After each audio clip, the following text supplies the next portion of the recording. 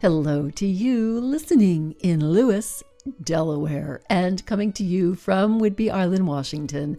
This is Stories from Women Who Walk with 60 Seconds for Wednesdays on Whidbey, and your host, Diane Wisga. Last week, I posted episode number 997, entitled, Who Here Is Finally Ready to Tell Your Origin Story, which prompted my friend and colleague, David Marlowe, the Ikigai coach, to ask, what's key to creating an effective origin story versus simply recounting facts? Great topic for my free upcoming January news audio letter. Link to subscribe in the episode notes. Meanwhile, if you are telling just the facts, you're missing the emotional story. My expertise is showing my clients how to marry content with context to create a memorable story. The content is the facts. The context is the situation in which the facts took place. What's memorable?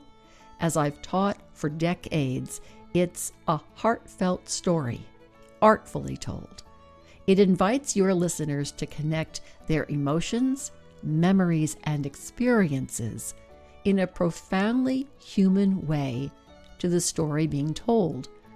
Connected listeners are engaged listeners. Engaged listeners can recall and take action on your message. Your origin story is the most consequential one you will tell to connect and engage with your audience.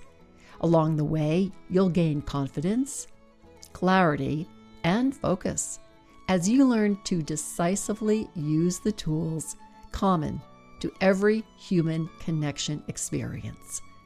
Whether you create it as a marketing, branding, about page, keynoting, idea pitching, or memory-making tool, I can help you find the words you didn't know you had to give voice to your story that's been waiting to be told.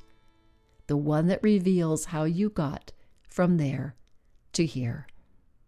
Email me at info@quartermoonstoryarts.net to learn more. It's time to tell your story.